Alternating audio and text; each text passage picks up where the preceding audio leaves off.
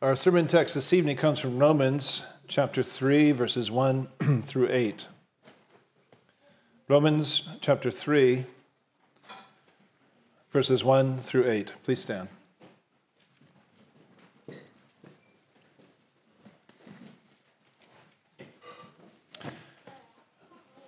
Romans chapter 3, verses 1 through 8.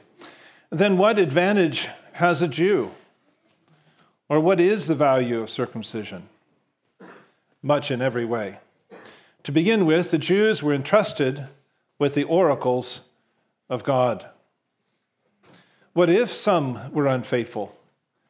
Does their faithlessness nullify the faithfulness of God? By no means. Let God be true, though every one were a liar, as it is written, that you may be justified in your words and prevail when you are judged. But if our unrighteousness serves to show the righteousness of God, what shall we say? That God is unrighteous to inflict wrath on us? I speak in a human way. By no means. For then, how could God judge the world? But if through my lie God's truth abounds to his glory, why am I still being condemned as a sinner? And why not do evil, that good may come? As some people slanderously charge us with saying, their condemnation is just. Please be seated.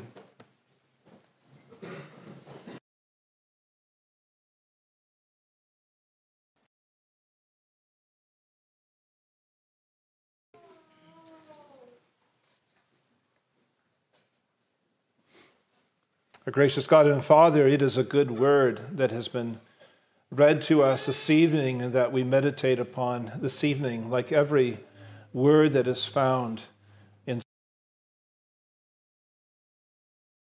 Spirit of God, the truth.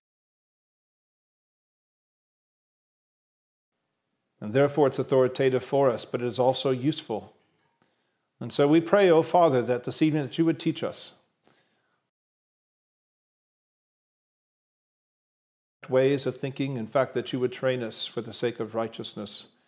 And do so, O Father, by your righteous word and these promises that are given to us in it, and that we would abide by them, that we would rest in them, and find comfort and strength in them. And so help us, Father, as we listen this evening, for we pray this in Jesus' name. Amen. If you think about it for a moment, almost everything that is important to you in your life that you're counting upon is based upon either a promise that you have made or a promise someone else has made to you. When we are married, we take vows. When we are baptized, or one of our children is baptized, we take vows. When you join a church, become a member, you take vows. If you become citizen of a country, you take vows. If you join the military, there you take vows or take an oath. Or perhaps less seriously, if you join a club like a fraternity or sorority where your vows mean nothing. But all these things show us that, and there's many more that we could list, right? We're counting on the words of somebody else, a promise they gave to us or a promise we made to them. It is no different in our relationship with God. There are things we have vowed to him, but there's things that he has promised to us as well, that we have built everything in our life. Our view of salvation, our hope, is built upon one reality, that what God has said to us is true. Such that when Paul speaks of the resurrection of Christ in 1 Corinthians 15, he says, if Christ is not raised, then we are liars, and we are dead in our sins, and we have no hope. It's all built upon the promise that we read in Scripture that Christ is raised. Well, as we look at our passage this evening, this may not strike you as a first thought, but I do think it gets to the very thing that Paul is concerned about in these opening verses of chapter 3, especially as he reflects upon the case that he's just made in chapters 1 and 2, where he's been talking about how both Jew and Gentile are equally sinful before God. He's going to extend that argument to verse 20 of this chapter, but we have this interlude here, and he's saying that it's said in those two chapters that both are condemned. Both Jew and Gentile by nature are condemned. And they're condemned because they disregard God's revelation. In chapter 1, he talked about how the Gentiles see God's revelation in creation. It's on full display. They have no excuse. And yet they do not give glory to God because of their idolatry.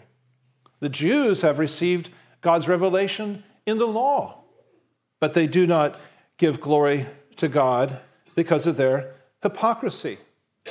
Well, if that's the case, then you can see why he begins where he does. Somebody could simply say, then what's the advantage of being a Jew? Or even circumcision, which he was just talking about in the previous paragraph. And so Paul gives an answer. In verse 2, he says, much in every way. If we were to paraphrase that, he is saying out loud, there's so many things I could name. There's so many things that come to mind. And in Romans 9, when he poses the same question, there he gives a long list. He says to the Jews, he says, theirs is the adoption as sons and the glory and the covenants, the worship and the promises and the patriarchs, and from them comes the Christ. He lists all these things. And he could list other things too, that it was for Israel that God descended upon Mount Sinai in fire and displayed his holiness and his righteousness and his powers. On behalf of Israel, that God turned the water to blood, that he divided the sea, that he rained bread from heaven. He poured out upon them meat on the winds and water from the rock. He caused the sun to stand still. Israel received so many benefits from the outstretched arm of God. He even set aside the laws of creation to do all these things. Paul could have listed any of these things, but he doesn't. He just chooses one thing. One thing. He says, to begin with, they were entrusted with the oracles of God. And what he's saying is that God gave something very special to Israel. He gave his word. He says, first of all, he doesn't continue to the second or the third thing or many things like in chapter 9. He's content to simply say one thing, the oracles of God. And notice he doesn't say the law of God. He could have said that, but he doesn't. He said it before. He said the oracles of God. Now, why is that significant? Why would he do that? When we think of oracles, and you can see this in literature and movies and all kinds of things, an oracle is one through whom the gods come and speak. It's this portal for the gods to speak, and who comes and who predicts the future. You get this in Percy Jackson, the lightning thief. He comes to the oracle who predicts his future. You have this in history, the oracle at Delphi, which was supposedly the place where the god Apollo would speak. Even Alexander the Great made a trip there to Delphi to hear from the oracle about his future. Unfortunately, oracles have office hours, and at that particular oracle of Delphi, there were only 6 months of the year, and it was on a special day. And so they weren't there in the office. But is this true to Alexander the Great? That makes no difference. He went and found the oracle, grabbed her by the hair, dragged her to the temple, and say, all right, tell me about my future. She said, nobody's going to stop you. And I think she had a different motivation for saying that. But so everybody understands that when we hear this word oracle, it's something to do with the gods, divination, something like that. And that's true. That's what we believe. And we see this word about 25 times in the scriptures. And it draws attention to the fact that it's God who speaks. 1 Peter 4:11 talks about different forms of service. It says the one who serves should serve as if they're serving God himself. And then it says this in verse 11, whoever speaks as one who speaks the oracles of God. There's something sobering about this. This is God's speech. And he entrusted it to Israel as his trustees. He inscribed it. He gave it to them in written form. All these promises in the law, they're given to Israel. These promises of his steadfast love and his faithfulness to his people that he would never, ever forsake. Well, that's interesting that should be brought up. Because notice what he does in verses 3 and 4. He continues this idea of talking with somebody who's asking him questions, and he uses the wordplay, well, if some are unfaithful, does that nullify God's faithfulness? If God has given the promise, you'll always be my people, but some are unfaithful, does that mean that God is no longer faithful? And he says, by no means, which we could translate as God forbid. That's outrageous. Israel's unfaithfulness does not undo God's faithfulness. In fact, he says in verse 4, and this is significant how he puts it, in fact, even if every man was a liar, every person that you met was a liar, God would still be true. Man is who he is. He's false and unfaithful. But that does not alter who God is. He is who he is. He is faithful and he's true. He says, just as is written in Psalm 51, verse 4, that you may be justified in your words and, in the Hebrew, prove blameless when you are judged. As he says here, prevail when you are judged. The context of this is David is confessing his sin, the sin he committed with Bathsheba. He's looking to God in his abundant mercy, and he says, my transgressions are over before me. I see my sin. He says, but as I confess this sin, which is against you, ultimately, as he puts that sin against the backdrop of God and his supreme majesty and his holiness and his righteousness, he's saying it proves you to be true to who you are. That my sin does not do away with your righteousness. It actually puts God's righteousness in the spotlight. In other words, the filth of David's sin puts the purity of God's holiness in relief. One of the most amusing things of living in Alaska is that tourists would come in the summer to Fairbanks and ask you, so where are the northern lights? I don't see them. They would ask it in the middle of the day in the summer. It says, well, they only appear at night, and it has to be really dark.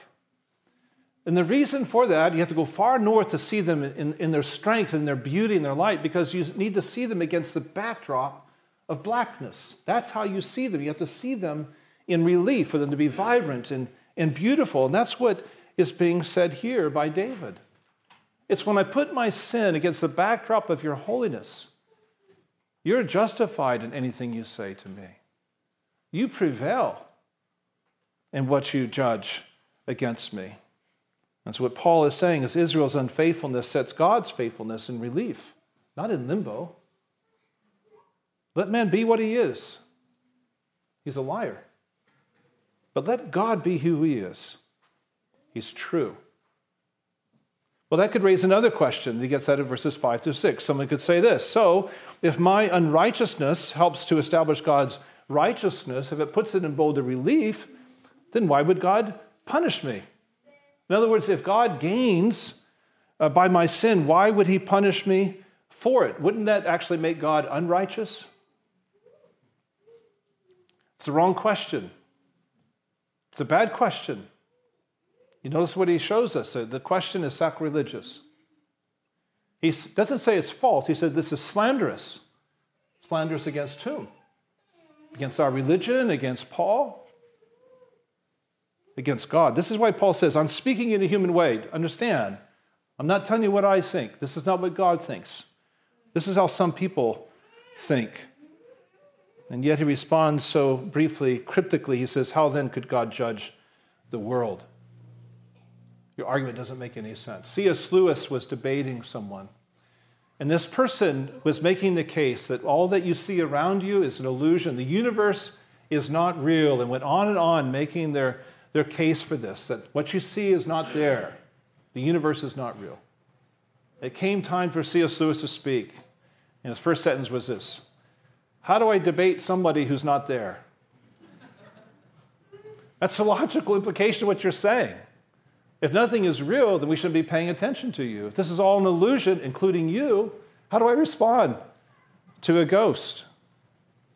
If God cannot judge sin, how will he judge it in the day of judgment? This is one of the worst things we could ever hear when you open up the book of Revelation, the chapter 5. All heaven is weeping because nobody is found worthy to open the scroll with the 7 seals. And in that scroll, finally, is God's judgment against all the cruelty and the evil and the sin that Satan and death have perpetrated on this world. All the terrible things that have happened. Nobody is worthy to open that scroll. This is not going to happen. There's not going to be justice. Oh, but one is found to be worthy. The Lion of Judah.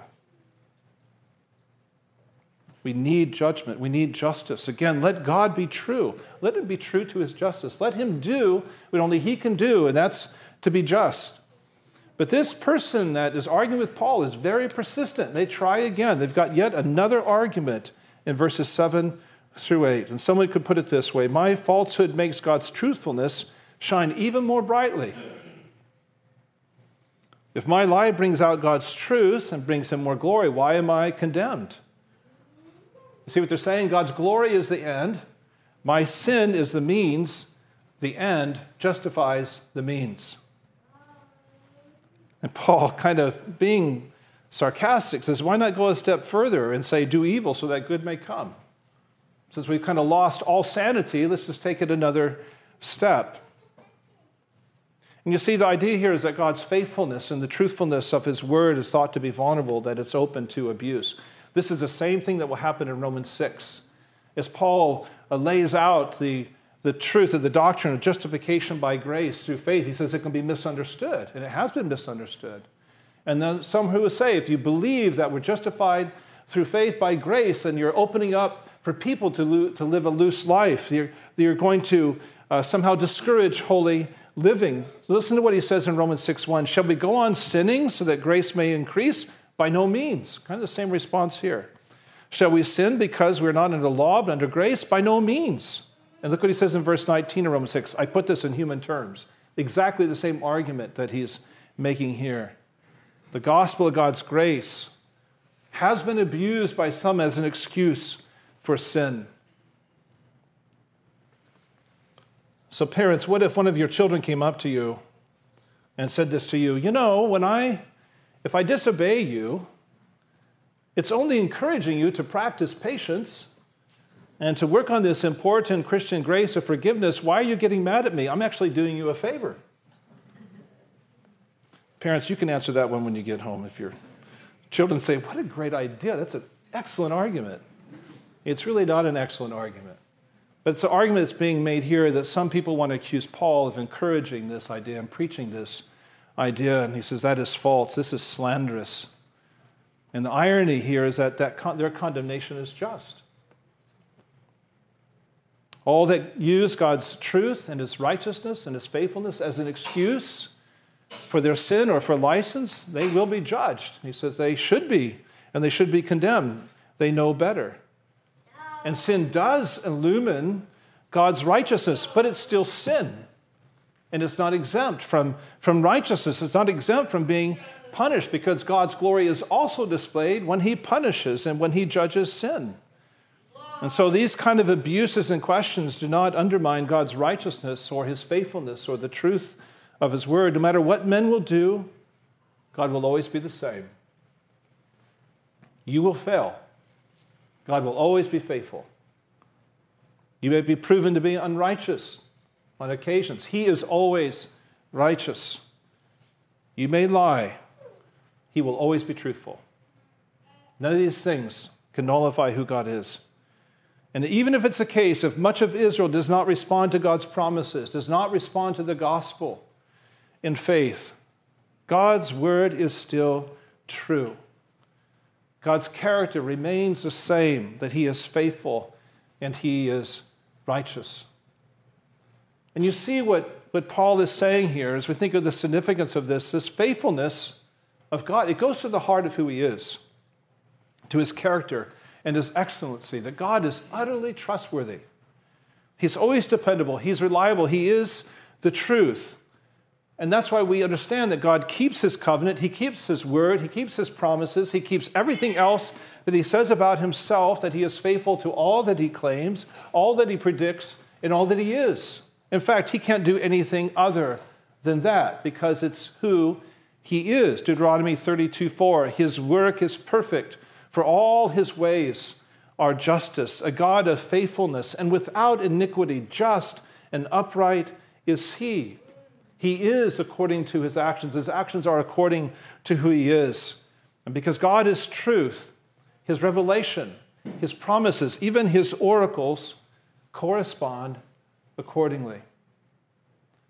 In Hebrews 6, he is making the argument that our salvation is grounded upon this very thing. Listen to what he says in verse 17 and 18. So when God desired to show more convincingly to the heirs of the promise the unchangeable character of his purpose, he guaranteed it with an oath, so that by two unchangeable things, in which it is impossible for God to lie, we who have fled for refuge might have strong encouragement to hold fast to the hope that is set before us. Where is our hope? It's built upon the fact that this God who speaks to us cannot lie, and he does not change. His word is true because it reflects who he is. And this is true. This is crucial. It's crucial because you and I are not faithful. We are not reliable. We're not always true. And God doesn't have to prove that we're not true because we prove that ourselves. We claim to love God with all of our heart, but we do not always give him our best. We have resolved again and again to make Christ Lord, but sometimes we make him much less. We've promised to be faithful, but we fall short despite our good intentions. So that God is justified in his word when he speaks. Like in Numbers 23:19, God is not a man that he should lie, or the Son of Man that he should change his mind. Has he said, and will he not do it? Or has he spoken and not fulfill it? We need this, right? We need God to be true. We need him to be faithful. We need God to be himself. As Paul says in 2 Timothy 2:13, if we are faithless, he remains faithful, for he cannot deny himself. And it's a gospel that speaks to this. It speaks to the faithfulness of our God. All the promises of God are fulfilled in Christ. They find their yes in him, to which we say amen. What God has ordained in wisdom, what he foreshadowed in signs and ceremonies in the Old Testament, what he predicted in the prophets, what he promised by the oracles of God, this is revealed in Jesus Christ. If you think about it, the appearing of Christ is a fulfillment of God's promise to raise up one who would be the Messiah, that he would raise up one from the seed of the woman who would crush the head of the serpent, that he would raise up a suffering servant, or David's greater son, a humble king who would ride on a donkey, a priest in the order of Melchizedek. If you think of the gospel, what is it? It's a word of truth. It's a word of truth that comes in fullness in the person of Christ. John 1:14, the Word became flesh and dwelt among us, and we have seen his glory. Glory is of the only Son from the Father, full of grace and truth. This is truth incarnate. The true light, the true vine, the true bread from heaven, the one who is faithful. And all who look to him and look to his death and his resurrection, according to the promise of God, are forgiven of their sins and have life and have eternal life. All of our confidence, all of our comfort is based upon this, that God's promise is true. Our forgiveness, our righteousness, our being washed clean of our sin, our future glory, all these things are built upon this. God's eternal covenant is built upon it, that God's eternal character, that he is faithful to his promises is because he's a faithful person. His oracles are true because he is true. That God keeps his covenant, he keeps his word, he keeps his oath. His yes means yes. And that's why when we come to church, we need to hear his promises again and again. And we need to hear that those promises are true. We need to hear that he is faithful to those promises. Do we need forgiveness?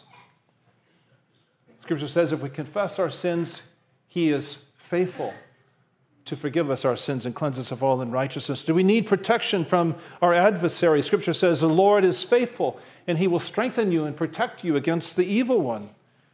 Are you afraid that the temptations that you are encountering as a Christian will overwhelm you? What does Scripture say? God is faithful. He will not let you be tempted beyond what you can bear. Do you need encouragement to hold on? Let us hold to the hope we profess, for he who promises is faithful. His promise is to love us to the very end. A love that's so strong that says that neither death, nor life, nor the present, nor the future, nor anything else in all creation can separate us from the love of God that is in Christ Jesus. He's promised that. He will never leave us nor forsake us. He will never abandon us and never forget us. That is his promise. He is with us to the end of the ages and for the ages to come.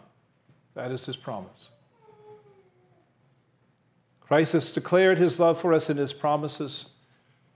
He's proved his love for us in his death. He testifies to that love by his Spirit. And what you need to do is to let the light of his truth fill your heart. And let his promises comfort you. To receive them, just as you received him. To rest in them, just as you rest in him. To believe in Christ. And let Christ be who he is. Then I saw heaven opened, and behold, a white horse. The one sitting on it is called Faithful and True. He is your Savior and your Lord. Let us pray. Our gracious God and Father, we thank you for your word, and we thank you for your promises, and we thank you, Father, that they are faithful just as you are. We ask, O God, that you'd help us to be a people of faith, that we would walk in the strength of your promises and the comfort that they give to us as a people who are in great need. And so, Father, help us to do these things. Grant us your Spirit, and may he continue to testify to us not only the truth of these things, but the truth of who we are and what you have promised to give to us. We thank you for all these things that are ours by faith in Jesus Christ, in whose name we pray. Amen.